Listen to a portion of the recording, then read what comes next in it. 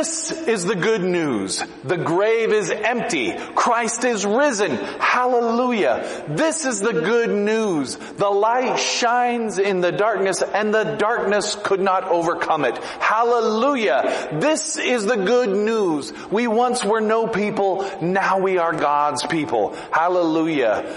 Christ is our peace, the indestructible peace we now share with each other. Hallelujah. It is Easter morning, and welcome to First Baptist Church. Welcome to our Easter worship service that we're doing virtually. And even though I am in this empty sanctuary and you are in your homes, we are together in celebration of the risen Christ today. Amen. I miss you so much, and I miss worshiping together so much, and I really wish we could have heard Aaron's playing live here today. I wish we could hear our choir sing and have the trumpets and the horns and the timpani all heralding in Easter morning. I pray for the day when we can gather again, and I look forward to having that celebration next year, which will be all the sweeter. However, right now we are still celebrating together, even though we are not in this beautiful space. We are bound together by the Holy Spirit, and I'm grateful for the technology that allows us to be together in this unique way this morning. I want to invite you to join me in looking at our text for the day. It comes to us from Matthew, in chapter 28, beginning in verse 1. After the Sabbath, as the first day of the week was dawning, Mary Magdalene and the other Mary went to see the tomb. And suddenly there was a great earthquake, for an angel of the Lord descended from heaven, came and rolled back the stone and sat on it. His appearance was like lightning, and his clothing white as snow. For fear of him the guards shook and became like dead men. But the angel said to the women, "Do not be afraid. I know that you are looking for Jesus who was crucified. He is not here, for he has been raised, as he said. Come, see the place where he lay. Then go quickly and tell his disciples. He has been raised from the dead, and indeed he is going ahead of you to Galilee. There you will see him. This is my message for you." So they left the tomb quickly with fear and great joy, and ran to tell his disciples. Suddenly Jesus met them and said, "Greetings." And they came to him, took a hold of his feet, and worshipped him. Then Jesus said to them, "Do not be afraid. Go and tell my brothers to go to Galilee. There they will see me." While they were going, some of the guard went into the city and told the chief priests everything that had happened. After the priests had assembled with the elders, they devised a plan to give a large sum of money to the soldiers, telling them, "You must say, 'His disciples came by night and stole him away while they were asleep.' If this comes to the governor's ears, we will satisfy him and keep you out of trouble." So they took the money and did as they were directed. May God add a blessing to this reading of the text and cause it to be the inspired word for us today. The women had come to the tomb after experiencing the crucifixion. The men had all scattered, of course, and the women were coming to perform the rituals that they didn't have time to do on Friday because of the Sabbath. They had gone through Friday. They had experienced the Good Friday when all hope was dashed, when innocence hung on a cross, when despair took over, when sorrow was so deep it felt like they were drowning, when it seemed that tomorrow was completely uncertain and out of their control, when they were so gripped with fear. What was going to happen next? How are we ever going to get through this? What will tomorrow bring? How are we going to make it through all of this? That they survived Good Friday, and now they came to the tomb expecting more despair, expecting more grief, expecting more hopelessness. And they came to the tomb and they found it to be empty as this sanctuary. And in that moment they experienced renewed hope. They experienced renewed joy. They experienced a new day altogether that had dawned. They lost everything on Friday, and yet here on Sunday they find themselves rejoicing. And even though they still had a little bit of fear, they were gripped with great joy. We too can experience this new life found in knowing that our despair, our sorrow, our fear, and our hopelessness is not the end of the story. But God always gets the last word. The Friday experience is not the end of the story.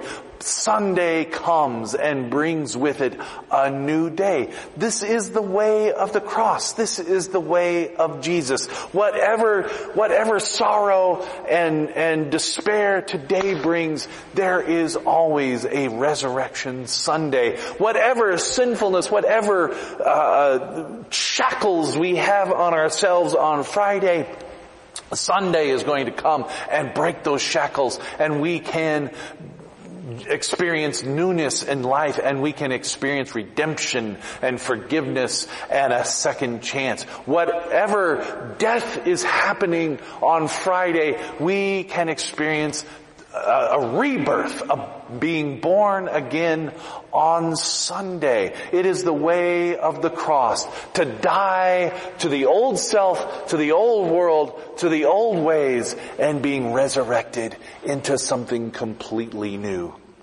This is the message of Easter that we get to celebrate every year, every Sunday, every day, if need be, every hour in those desperate times, to understand that the best efforts of the world to squash our hopes and our dreams and to take down the kingdom of God failed on that Easter Sunday.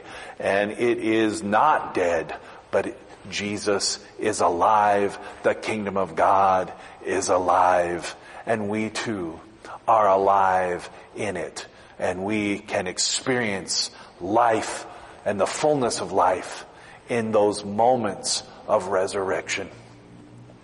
I'm struck in this story by the reaction of the guards. First of all, I think it's funny. I think Matthew must have a sense of humor, because here these two women come with their oils and everything, and they're coming to check out the tomb, and there's these two soldiers come along with them, or a bunch of, it doesn't say two, it says some soldiers came along with them, and an angel of the Lord descends, and what do? They get scared and they faint. Dead away. And there are the women still standing there going, look, an angel of the Lord has come to us. And the angel says, do not be afraid. And I bring you so. Well, the soldiers missed the part where they said, do not be afraid. And then when they composed themselves and the women had gone and they already had been visited by Jesus, the soldiers go to the chief priests and the elders, the people who had a lot to lose by the kingdom of God coming to everybody. In fact, so much did they have to lose when it came to power and when it came to control over the people, that they conspired to have Jesus executed, and they thought they had taken care of that. And yet here are these guards who are telling them, no, that is not the case. All of your efforts have been thwarted and undermined by the kingdom of God, by the power of God, who raised Jesus from the dead, who has brought everything back to life that you thought you had squashed. And still they conspire to undermine the kingdom of God. They bribe these guards to tell lies so that they might maintain control over the people. And the guards do it because they are afraid, because they are fearful. I can't help but see this same thing get played out, not just in this pandemic time, but all the time. when people feel threatened by the kingdom of God breaking into this world, they conspire to stop it. They do everything they can. They tell lies and half-truths in order to take and maintain control over the world. But the kingdom of God will not be controlled by human beings. It is controlled by the Spirit of God that dwells in you and in me through the resurrection of Jesus Christ. The world's best efforts to try to maintain power, to hold power over the people and to hold control over you and over me are thwarted by the kingdom of God breaking through on this Easter Sunday. I invite you to revel in the joy of this cross-defying, tomb-busting, life-transforming, world-reigniting power that comes to us from God on this Resurrection Sunday. It is by this power, it is our ability to allow the kingdom of God to flourish within ourselves, around ourselves, among ourselves, that will bring us to a new day, even in the face of something like this pandemic. It is our collective efforts. People have continued to try to maintain control. I think that's what this business about churches meeting to defy the orders of our health officials who are trying to battle this virus. Their defiance of all of that has more to do with power and maintaining control over their people than it does with faith. I don't think it has anything to do with faith. It has to do with who gets to call the shots and who is in power. And I say Jesus is in power. I say the kingdom of God is what I'm going to believe in. I say that it is God who has the final word. And I invite you to join me in that understanding. This is Resurrection Sunday. It is a day when we experience new life, even in the midst of sorrow, even in the midst of grief, even in the midst of the challenges that we are facing right now. The challenges of this virus, the challenges of the world's economy and the economic situation, the challenges of just getting through our everyday, and the challenges that have nothing to do with this virus. Easter invites us to know that hope is alive and well and cannot be defeated by lies and half-truths and cannot be defeated by any power or principality in this world. Amen and hallelujah. I want to end by reading a pastoral prayer that was written by Ruth Duck, who's a great liturgy writer. And I invite you to continue to celebrate together, and I look forward to the day when we can be together. In the meantime, please pray for me and my family. I will pray for you and yours, and I will pray for the day when we can worship together again. Join me in prayer. We thank you, redeeming God, for the glorious message that you bring, new hope out of despair, resurrection out of defeat, and new life out of death. You call dry bones to dance. You give living water so that new life blossoms. You urge flowers to push their way through the winter-hardened soil. We bring before you the dead and dried out places in our lives, and through your touch, we may discover newness of life. Forgotten dreams, lapsed intentions, hardened resentments, griefs to which we cling like children who cling to a worn but cherished toy or blanket. These we hand over to you, knowing that you will return them mended, washed, renewed, transformed. We bring before you the places in our lives and in our world where despair reigns unchallenged. With grief, we bring our concerns for everyone who is affected by this pandemic all over this world. And we bring the other concerns that have nothing to do with this pandemic, places of violence, places of despair and famine and oppression. Point us toward actions God, however small, which lead to a more hopeful future for ourselves and for our world. Gracious God, we thank you that you walk beside us as we journey through life. Because you are with us, we accept each new day with its joys and sorrows as a gift.